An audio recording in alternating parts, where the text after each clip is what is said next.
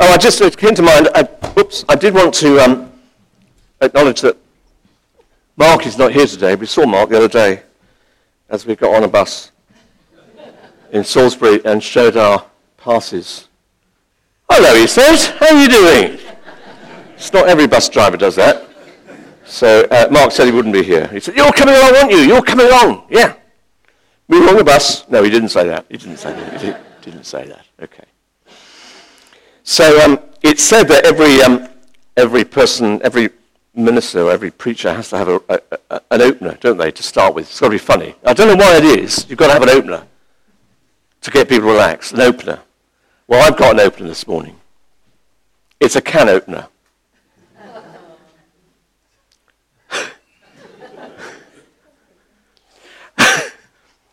So what do you call a can opener that doesn't work? A can't opener. I've got lots more like that, but you don't want them. Okay, I've got lots more. That's terrible. No, I know. It is absolutely terrible. I'm no more, but there we are. That's why I don't use them. Okay. Your reaction tells it all. Let's see if this thing works. Oh, it does. There we are. Good.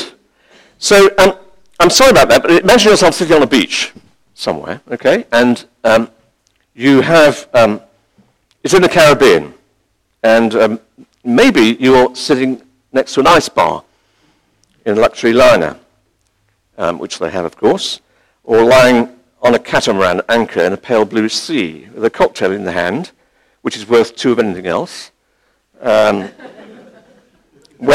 Whether it's a cocktail or mocktail, the sight and taste is like nothing else. I don't know what you particularly like. Mocktail or cocktail. Banana, orange, mango or apple. Plum, pear, grape or melon. Strawberry, raspberry, blackberry or blue. I don't know. But whatever is your favorite, and don't say pina colada. Okay. Did somebody say pina colada? No. Okay. Good. Yeah, we know that fruit is beneficial at nourishing. With the right mix of cocktail or mocktail brings a refreshment to your whole being. Now, whether Paul understood when he wrote this piece about the fruit of the Spirit, whether he actually understood all the health benefits about fruit doesn't really matter. He just chose a brilliant illustration to speak of what the Holy Spirit can do within the life of a disciple. And in your series, we come to the sixth segment, if you like, or sixth fruit, however you want to term it, that of goodness. But before we do, I think we should consider two things, which I think are quite important. The first is this, the context of where Paul writes about the fruit of the Spirit. Because the context is really quite instructive. So whilst focusing on the nice, safe subject of the fruit of the Spirit, because it is, we should balance it with the robust toughness of the letter. Because the letter is really in parts, quite abrasive. And Paul's letter to the Galatian Christians was early, before the First Jerusalem Council in Acts chapter 15, in about AD 49. And in Acts chapter 15, there was a bit of a how's your father going on?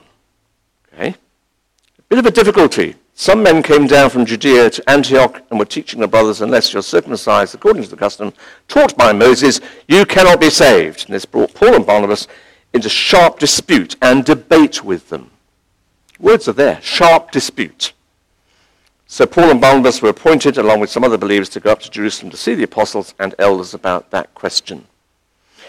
So the letter was written, the Galatian letter, before that First Jerusalem Council, is what the scholars would say. It might have been written on the way to that council, and Paul did not hold back in what he wanted to say. It was very forthright. It's quite a fiery letter. It's not just nice and comfy, wumpy, dumpy. And we see Paul is most assertive, and he faced head-on those who were insisting that to be a real Christian, you had to go back to keeping the Mosaic ceremonial laws, such as circumcision. We still have that. To be a real Christian, it's alive and well. To be a real Christian, you've got to worship this way. To be a real Christian, you have to do it like that. To be a real Christian, you must have read this and keep reading it, etc., etc. So that spirit of to be a real Christian is with us still. And that's what was happening in Acts 15. And that's the context of probably the Galatian letter. So he will have none of it, will Paul. He'd not risked his life in spreading the gospel of free grace on his first missionary journey in southern Galatia for these small and young congregations to be tricked and deceived into a return to legalism. He was not going to allow it to happen. So he even had a bit of a row. And these things happen, do they not, from time to time? And there's a reason why these things happen. And I think we have to be quite open and upfront about that, about our human nature. All of us. In Galatians 2, earlier in the letter, 11 to 14, it's quite an instructive piece where Peter is confronted by Paul in very strong terms. And one could say it was a showdown. Are we back to law or forward in grace? What are you doing, Peter? Are you slipping back into your old ways? Which way is crucial? And it was a bit like that. It was a confrontation. And for Paul, and he writes in Galatians 5 and verse 1, before the fruit of the Spirit, it is, well, it was tough, uncompromising stuff, we know that. It is for freedom that Christ has set us free. He has set us free. Coming to faith in Christ is the most liberating thing. For some of you, it goes back a long time. For some of you, maybe not so long. For me, it's a long time.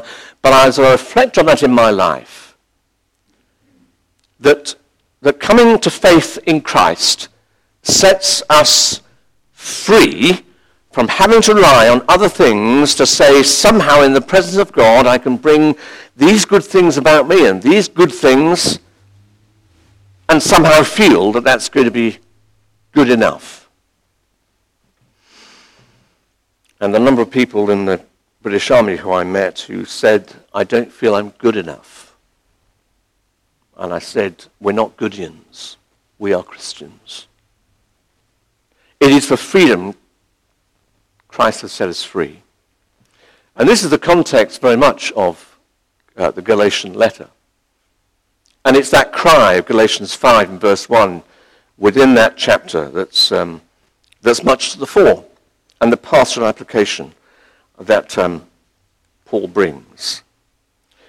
But there's a second thing here that's important, that we need to be honest about. And Paul raises it with the Galatian Christians. And he speaks about the contrast between flesh and spirit. So when Paul uses fruit as an enjoyable, nutritious, and nourishing element, he does so in the knowledge that such fruit grows from the Spirit of God. And it's in sharp contrast with this business of flesh and spirit. And he describes it in those verses just prior to the fruit of the Spirit. In verses 18 to 21 in Galatians 5, if you read it, he sets the context. He says, but if you are led by the Spirit, you're not under the law. The acts of the sinful nature are obvious. Sexual immorality, impurity, debauchery, idolatry, witchcraft, hatred, discord, jealousy, fits of rage, selfish ambition, dissension, factions, and envy, drunkenness, orgies, and the like. I warn you, as I did before, that those who live like this will not inherit the kingdom of God. Pretty stark words, actually. And then he says, but the fruit of the Spirit. And I think that those words that are described in Galatians 5 are a sharp contrast. And these are desires which come naturally to us because of our human nature. That, I think, we have to be honest about. These things come naturally to us because of our fallen human nature. It's in us. So it's not surprising that from time to time, our natural human nature, what Paul describes as the flesh, not the physical flesh, but the nature that veers towards the wrong, will arise. And Paul is really quite honest about it. And so it is that it shouldn't surprise us. They're naturally part of our fallen human nature. And in contrast, it is the Spirit through Christ who indwells and inspires us to develop a new way of being and doing. And that, of course, is the link to root and fruit. And the vital connection between the root, the Spirit of God, and the fruit, which is the character of virtue. And Paul makes that connection very clear. It's very interesting with, I'm going to quote Tom Wright now. Tom Wright is either known as Professor N.T. Wright, because it depends on who he's writing to, who his audience is. You know, Rachel, very well in your studies, which is great, by the way, I have to say. So Professor Tom Wright, who's a gentleman, he's a lovely, lovely man, he spoke actually to a whole group of British Army generals at Sandhurst. We got him in to speak, to talk about ethics, Christian ethics, and he did it, of course, extremely well. Then he was Professor N.T. Wright, because that was more impressive. If he's writing to some, like he does in these commentaries, he's Tom Wright. Just the style. But what he does, he sets it out in this way, and I think it's a great summary. The 9 qualities Paul lists in verses 22 and 23 are not things which, if we try hard enough, we could simply do without help, without the Spirit. The point of all of them is that when the Spirit is at work, they will begin to happen. And I find, as I prepared this, a great challenge again to me about this. These things, it is a very dangerous thing to think that somehow I can naturally acquire these things. We know there are some people who are naturally more kind than others. It's a disposition, it's in them. But Paul is talking here about the aid of the Spirit that will promote things in all of us with all the segments of the fruit. So we must be alert to the fact that the flesh and the Spirit are in active conflict and and in constant opposition to each other. And I think it's being honest about that within our lives, which helps us to take whatever is happening in us in a more, I suppose, candid way. So I think we kid ourselves if we think we've overcome the flesh and the sinful nature. We need the Holy Spirit to pull us in a different direction and help us to develop the fruit of the Spirit. And that's a lifelong venture for the Christian disciple. So the 3 central segments of the 9-fold fruit of the Spirit are patience, kindness, and goodness. They walk hand in hand, and they are pretty social virtues.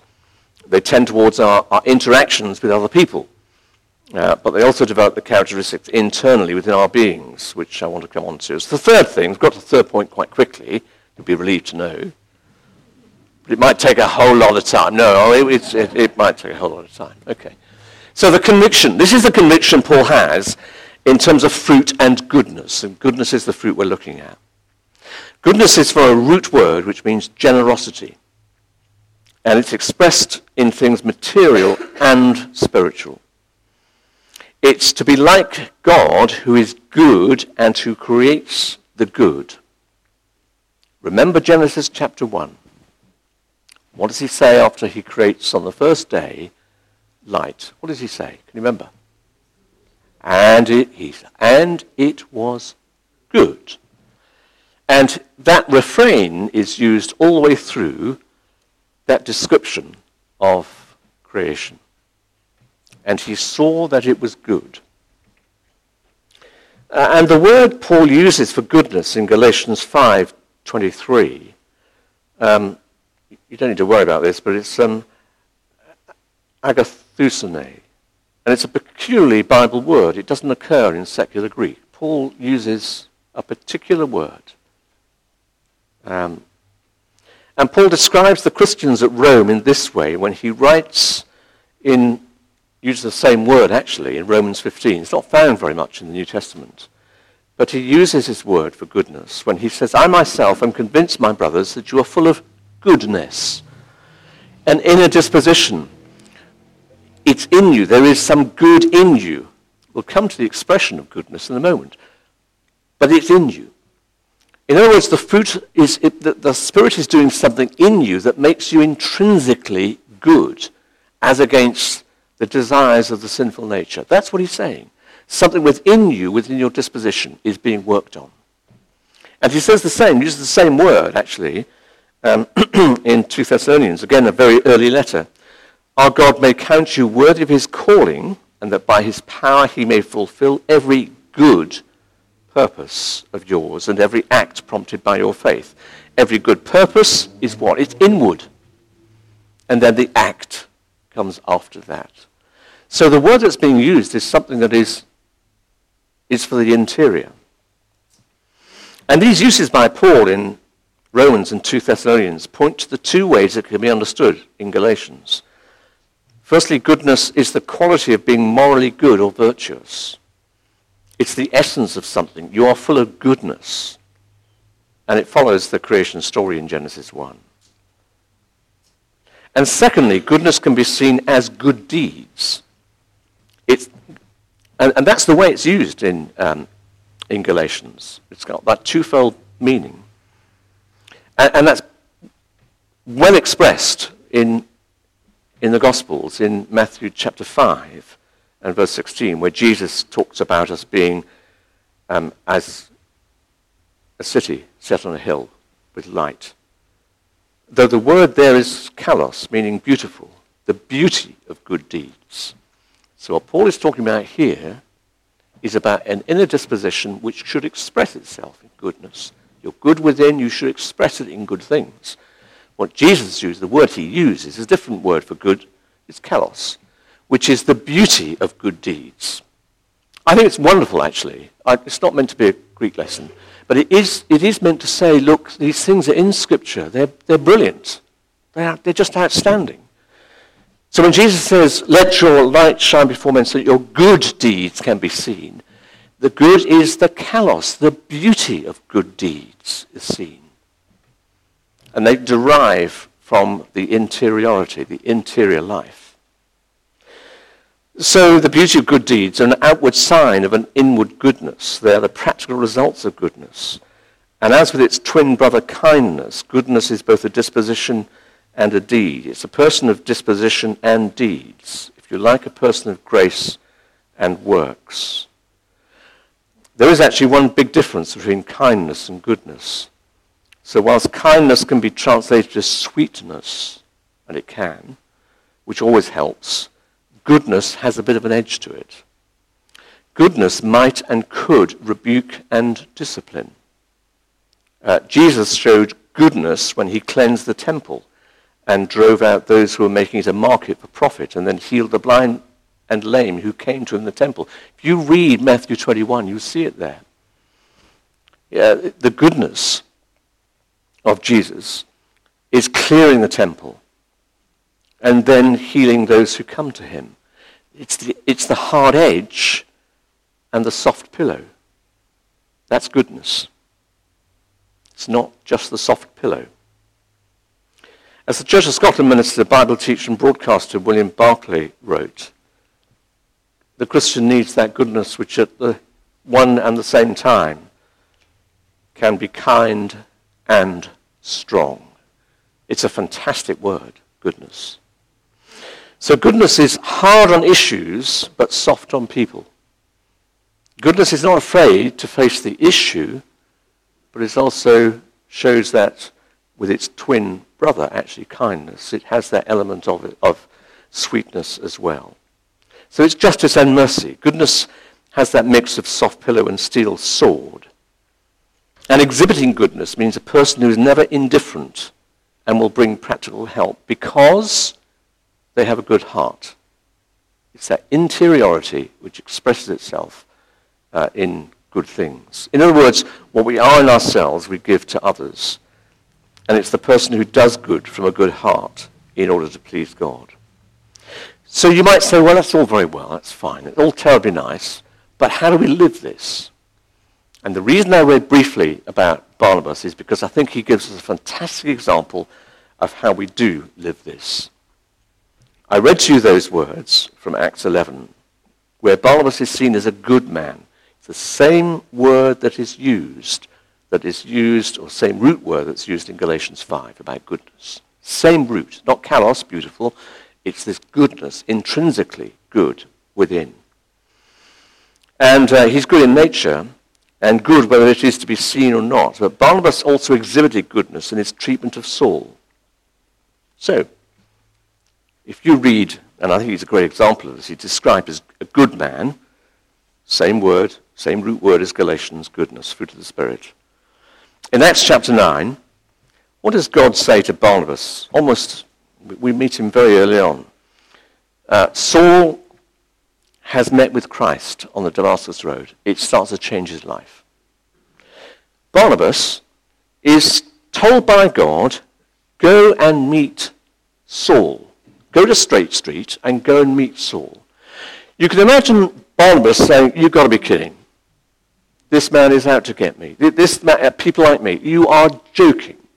You are not asking me to do this, are you? How can you say that to God? But we do. How on earth can you ask me to do this, God? Well, I'm going. Just go. And this wonderful way in which Barnabas goes, and the goodness of Barnabas comes out in the way in which he approaches Saul, who's been breathing threats to people like him, where he says, Brother Saul. It's extraordinary. It's extraordinary. This is goodness being demonstrated. And what does he do?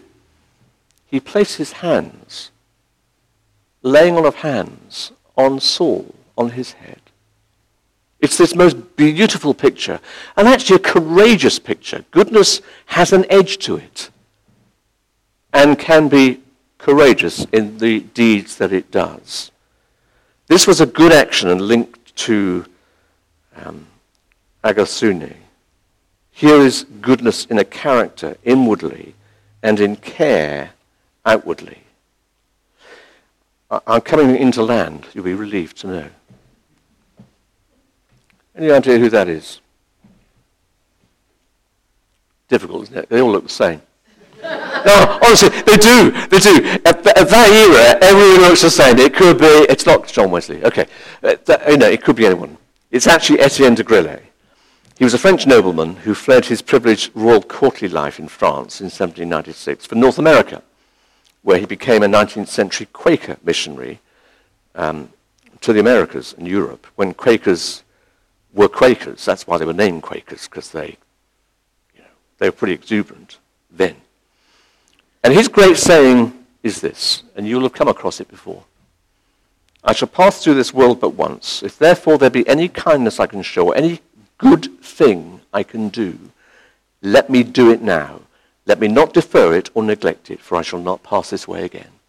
That is the cry of goodness being issued from a good heart, which the Spirit continually works on us to bring. A 19th century missionary to East Africa wrote home to England and said, they do not understand our Christian doctrines, but they do understand our practical help and let themselves be won by it. And if you think of a flow of fresh water arising from a mountain stream, it will pour out good natural spring water as long as the source remains good. So it is with goodness. So let me conclude in this way. This, it seems to me, is Christianity applied. In one way, it is terribly simple. In another way, it is deeply complex. And these studies you're having in the fruit of the Spirit reveal perhaps how far short we fall of God's intentions for us. But it should not paralyze our desires and intentions to inhabit in greater ways the fruit of the Spirit. These qualities are for all of us, not a select Gnostic spiritual elite. The fruit of the goodness, the fruit of the Spirit is goodness. And we learn two things. All of us develop goodness. That goodness is both soft-skilled and hard-edged. So the whole orb of the fruit of the Spirit is primarily revealed in the life, of course, of Jesus, who remains the perfect prototype of what you and I ought to be. And it seems to me it is by the power of the Spirit, combined with our intentional desire to cooperate with his work, the tray of goodness will become more and more part of our lives. And in doing so, we will develop so that others may be reminded of Jesus Christ to the glory of God. I hope that's of some small help as you continue in this journey through the fruit of the Spirit. There's a wonderful song that was suggested to me this week as a response song, quite deliberately chosen as a response song. And we're going to use it now as we respond to God's word. It is one that you will know, but it presents us with this business of God's goodness in us, and it's King of My Heart.